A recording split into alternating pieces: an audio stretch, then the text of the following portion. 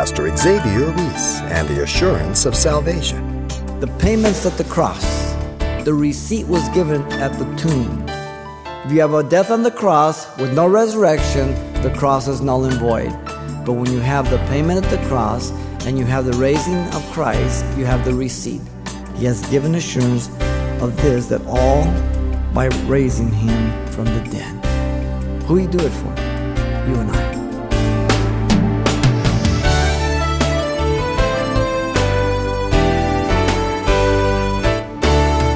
Welcome to Simple Truths, the daily half-hour study of God's Word with Xavier Reese, Senior Pastor of Calvary Chapel of Pasadena, California.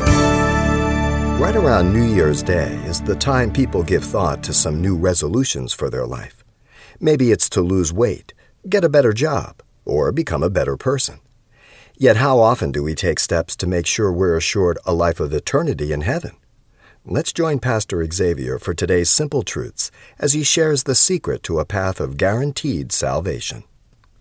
Romans chapter 3, we're going to look at verses 21 through 31. And the message entitled, Jesus, God's Righteous Provision. Paul now proclaims the righteousness of God for the justification of sinners by faith in Jesus Christ, revealed by the following. First, verse 21 through 23, the incredible provision of the righteousness of God.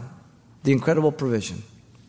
Notice verse 21. The Apostle Paul declares that there was an accepted righteousness at the present time now. But now the righteousness of God, apart from the law, is revealed, being witnessed by the law and the prophets.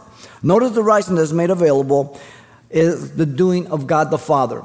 The person to be the channel of righteousness for God is Jesus Christ. Even the righteousness of God through faith in Jesus Christ. The means is through faith. In verse 24, the Apostle Paul declares what it meant to believe and accept the righteousness of God by the Father's provisions. Listen to his words. Being justified freely by his grace through the redemption that is in Christ Jesus. Paul says it means to be justified before God. The word justify means to be acquitted or be freed from the past charges and penalty of sin in one's life. Being a legal court term here. We're here before the divine court again as we were in Isaiah. You're acquitted. This is the first time God's righteousness is identified with the justification here in the epistle. The word appears 6 times in this chapter and 8 more times in the rest of the book. The word comes from the same root word as to show or to be right. Just, justification, righteous, righteousness. They all have the same root. All those words are tied together. Notice God does not make me righteous. This is important. But rather accounts me righteous as if I never had sinned. After he declares me justified through his righteousness, I still sin. So he doesn't make me righteous. He accounts me righteous for believing what he said. You understand? Paul puts it this way in the next chapter, verse 24 and 25. It shall be imputed, and that's what it is, imputed righteousness. Imputed to us who believe in him, who raised up Jesus the Lord from the dead, who was delivered up because of our offenses and was raised because of our justification. He did it completely. Now notice Paul stated the means by which one is justified. Freely by his grace. The word freely, Dorian, means as a gift, at no cost to man, nor man is he providing any form of work. And the word grace accompanies it. It means unmerited favor. Undeserved. The twofold description, freely and by grace, emphasizes that man incurs no cost of his own, nor provides any works for his justification. It is through faith in Jesus. Nothing else. Now look at 25. The Apostle Paul describes the payment for the redemption that justifies sinners before God, whom God set forth as a propitiation by his blood through faith. The payment was made by the Father in the person of the Son. Make sure you understand that. The pronoun whom refers back to Jesus Christ in the previous verse, the second person of the Trinity. And the person offering his Son is God, Theos, the Father, the first person of the Trinity. And the payment had a designed purpose. Jesus was set forth by the propitiation, big word, we'll get to it. The phrase set forth means to set before with the set purpose and plan in mind. God never does anything by accident. There's a design, there's a purpose. 2 other times the word is found in the New Testament, and it's translated purposed. Romans 1:13 and Ephesians 1:19. Now notice the proposed plan was to make payment for the sins of the world on the cross in and through the death of the person of Jesus Christ, His Son, in a public manner that all could witness. Make no mistake, the transaction that took place at Calvary, at Golgotha, was real. It wasn't a lie. There was a transaction going on for the payments of the sins of the world so that sinners could approach God. Wow. Notice the token. The token of the payment was the blood of Jesus Christ, His blood. The token of the sacrifice of the Old Testament was the blood of animals, the type of the Lamb of God to come, John 1:29. The life of the flesh was in the blood, and God gave it as an atonement upon the altar of sin, Leviticus 17:11. Apart from the shedding of blood, there is no remission of sin, Hebrews 9:22 tells us. And so the blood of Jesus was sinless because He was conceived through the Holy Spirit, Matthew 1:23 tells us. We know that the blood of the mother and the child, and if you're a doctor, you know this, never mixes at all. He did not inherit sin. Jesus was free from sin nature that was inherited from the first Adam. In fact, let me tell you what the testimony is in heaven about Jesus. This should be the testimony of the earth. Listen to Revelation 5:9.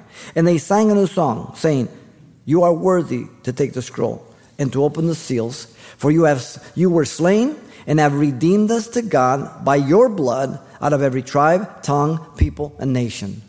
The appropriation of the benefit in the blood of Jesus forgives my sin through faith. And the word faith, once again, is the same as in verse 22, having the conviction of what is true, believing what God has revealed in His Word.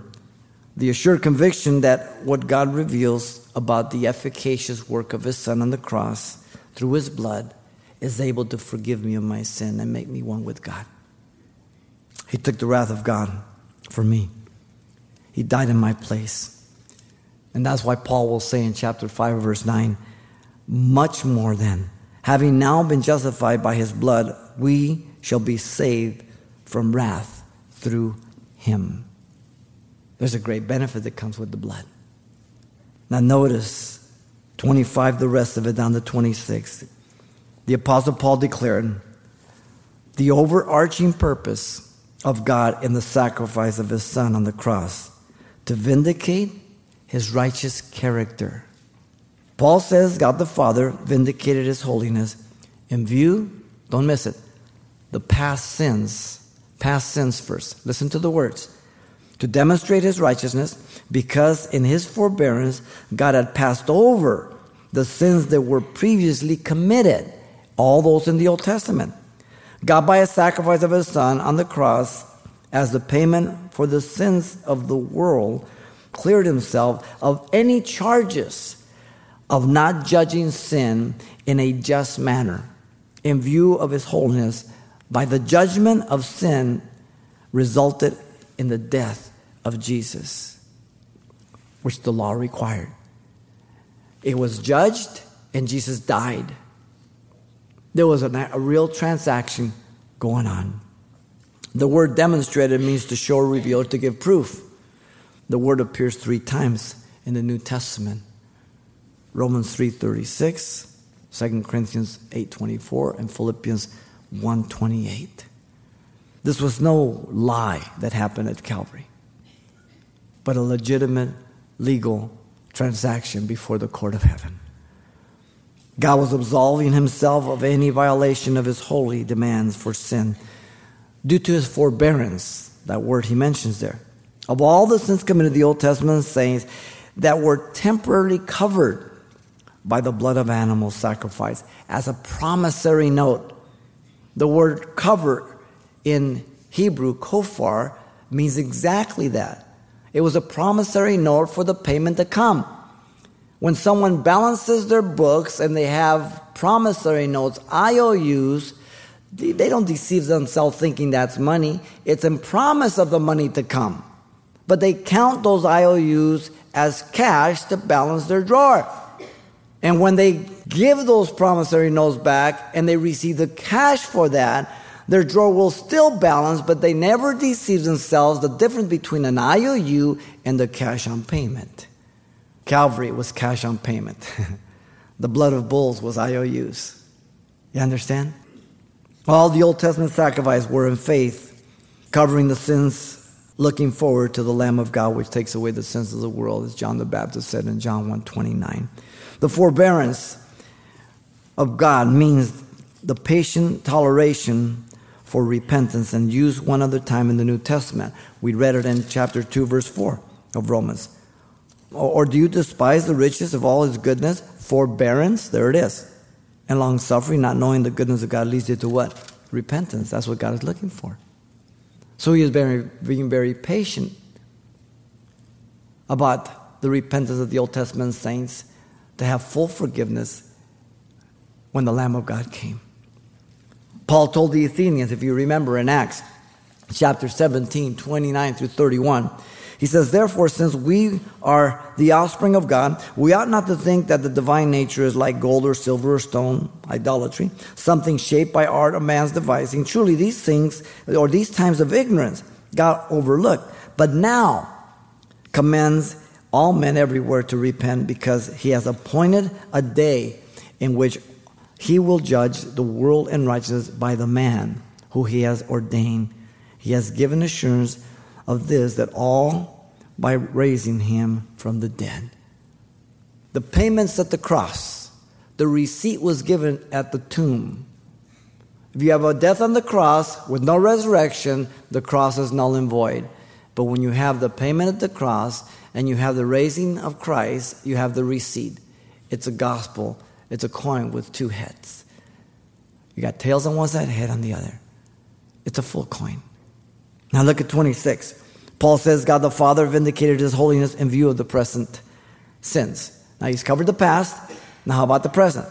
To demonstrate at the present time his righteousness, that he might be just and the justifier, the one who has faith in Jesus. So God the Father once again demonstrates, shows, and reveals and provides the proof on the cross of his present righteous justice, effective reality of judging sin and making fellowship possible with God regarding the sinner without compromising his holiness.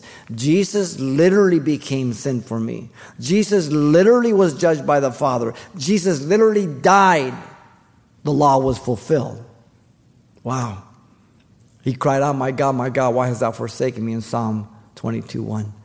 2 verses down in verse 3, he gives you the answer why the Father turned his back on him. But you are holy. And since God cannot look upon sin or iniquity with condonance or acceptance, he had to pour his wrath on his Son. And in a way that we don't understand and never will in this side of heaven, the Son was separated from the Father for the first time. And he literally died and made the payment for the sins of the world. Wow. Who do you do it for? Ungodly people. You and I. Now you understand why it's by grace? Now you understand why you have nothing to do with it? Man. God the Father provided at the cross all the evidence he needed to verify two things. That he was just, right and correct, perfect in his justice. And secondly, that he is the justifier of any person who has faith in Jesus, the object and person of our faith. This is the irrefutable process for the righteousness of God, for the justification of sinners. Irrefutable. Therefore, the only thing left is proclaim it. If everything's done, what do? You proclaim it. That's the third and last point. Notice. The irrevocable proclamation of the righteousness of God. 27 through 31. In verse 27, the Apostle Paul declared that no sinner can ever claim any participation in the provisions of God's righteousness for their own justification before God. Paul continues his diatribe here. To those Jews who might still object that sinners cannot be justified by faith in Jesus Christ. And so he asks some rhetorical questions here, exalting the righteous provisions of God the Father. He says, first, he gives the impossibility, and he states it. Where is the boasting then? It is excluded. Literally, it is shut out, prevented from approaching. Then follows the improbability, which is affirmed. By what law? Of works? No. Then the inevitability is confirmed, but by the law of faith. When you understand the transaction that took place, this is the only conclusion you can come to. Paul comes to the concluding answer, verse 28. Therefore, we conclude that a man is justified by faith apart from the deeds of the law. Faith is the provision of God's Son for the justification of sinners. He says in verse 20, 24, and 28, 3 times. Faith, justification, righteousness, they're all tied together. Faith rests completely on the propitious work of Jesus on the cross for the justification of one's own sins. And then Paul says in 29 and 30, he declares that there is only one God who justifies the entire human race. Paul again asks some rhetorical questions that have obvious answers to validate his point of truth. The idea of exclusiveness is dismissed. Or is he the God of the Jews only? No answer is given. Why? Because the rhetorical question has only one answer. No! The answer would be no. The fact of inclusivism is emphasized. Is he not also the God of the Gentiles? Yes. The Gentiles also. Then Paul gives the key reason to verify that God is the God of both the Jew and the Gentile, making them one. God will justify the circumcision by faith, since the Jew came by faith in the covenant of promise, the Old Testament. And then God will justify the uncircumcision through faith, since the Gentile came through the new economy, the New Testament. But if you go all the way back to Genesis 12:3, what did God tell Abraham? He said this, "In you shall all the families of the earth be blessed." The Gentiles were always included from the beginning. The timing was different, but they were always included. Wow. There's only one God. There isn't a God that created the Mexicans, a God that created the Asians. There's one God. Common denominator. We're creating the image and likeness of God. Perfect, but then we blew it. It's like taking milk, a perfectly healthy, nutritious element, but we can ruin it real quickly. We can put chocolate in it, put strawberry in it. Pick your poison. But you ruin the milk. You can be brown, you can be black, you can be white, you can be red, you can be pink, blue, whatever you want. You're still a sinner. Wow. In you shall all the families of the earth be blessed. One Creator. You didn't evolve. I guarantee you. There isn't enough time for the simple cell to evolve. Give yourself billions, trillions, quadrillions of years. It can never happen. It's a closed system. Everything has to be there for it to function. It cannot be added on in progressiveness. The only thing fertile is people's minds. The Apostle Paul declared that faith honors the law as the final goal. It's the finish line. The final rhetorical question, do we then make void the law through faith? Certainly not. Perish the thought, God forbid. The we is the Christian. The Christian does not nullify the law nor ignore it. We recognize it accuses us. We're guilty. But we recognize the law's demands have been met by Jesus Christ on the cross. So it isn't made null and void. It's fulfilled. He died in my person. The final conclusion is, on the contrary, we establish the law. We, again, here's the Christian. And the Christian establishes means to make to stand. In other words, to uphold and confirm the demands of the law of Moses. The law said a sinner was guilty and animals would be the substitute, so the animal would die. Jesus was the fulfillment of all that. He took upon our guilt and sin, and he died. And therefore the transaction before the court of heaven was a legal payment to set the captives free. Wow. And that is why Paul says, I'm not ashamed of the gospel of Jesus Christ, for it's the power of God unto salvation, the Jew first and to the Gentile. For therein is the righteousness of God revealed from faith to faith. The just shall live by faith. He's quoting the prophet Habakkuk 2:4. Wow. He tells the Galatians in Galatians 3:13, Christ has redeemed us from the curse of the law, having become a curse for us. For it is written, cursed is everyone who hangs on a tree. Jesus was crucified on a tree, the cross. Wow. The salvation of man is the love invitation of God to sinful man. The justification of sinners by the death of Jesus Christ on the cross is the fulfillment of all that the Old Testament spoke about. For in him, God made him to be sin, that we may be made the righteousness of God in him. He knew no sin, but he was made sin for us, that you and I might become the righteousness of God in him. 2 Corinthians 5:21. Now, who do you think got the best deal? But what he did out of love, not duty or compulsion. Ephesians 2:13-16 says, but now in Christ Jesus, you who were once afar off have been brought near by the blood of Christ. For he himself is our peace, who has made us both one, Jew and Gentile, and has broken down the middle wall of separation, having abolished in his flesh the enmity, that is the law of commandments, ordinance that are contained, so as to create in him one new man, Jew and Gentile, from the two, thus making peace, and that he might reconcile them both to God, Jew and Gentile, in one body, through the cross, thereby putting enmity to death. That plaque there in the Gentile court, you pass behind this, you're dead. All of that's removed. Jew and Gentile one. Amazing. And that's why the book of Hebrews gives us appropriate conclusion. Listen to Hebrews 10:19-22.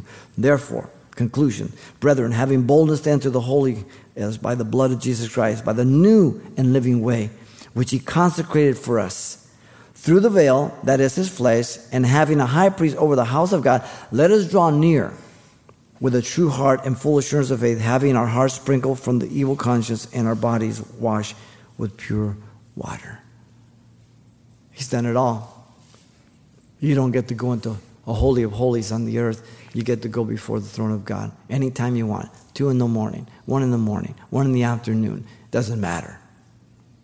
He has opened the way for you. New and living way. Wow.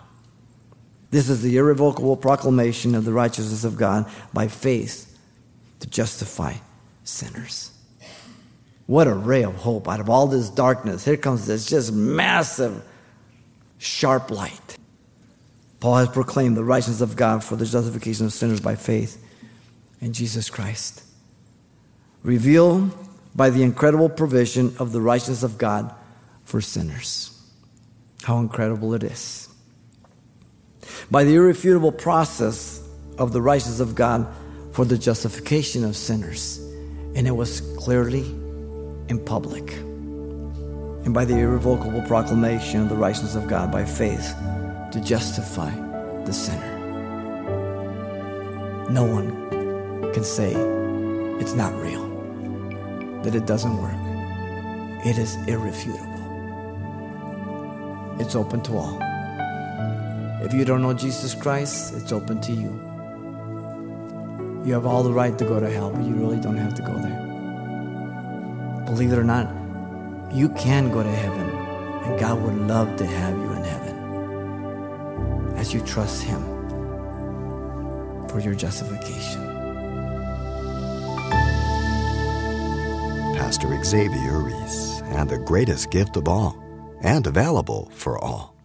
And if you'd like a copy of today's study to dig deeper, or a copy to pass on to a friend, it's titled, Jesus, God's Righteous Provision. You can request a CD for just $4. And this includes everything we heard the last time we were together as well. Once again, the title to ask for is Jesus, God's Righteous Provision. Or simply mention today's date when you write, Simple Truths, 2200 East Colorado Boulevard, Pasadena, California, 91107. Or to make your request by phone, call 800-926-1485. Again, that's 800-926-1485. Or the address once again is Simple Truths, 2200 East Colorado Boulevard, Pasadena, California, 91107. And thanks for mentioning the call letters of this station when you get in touch. This helps us track the effectiveness of this ministry in your area. And then join us for more Simple Truths next time with Pastor Xavier Reese.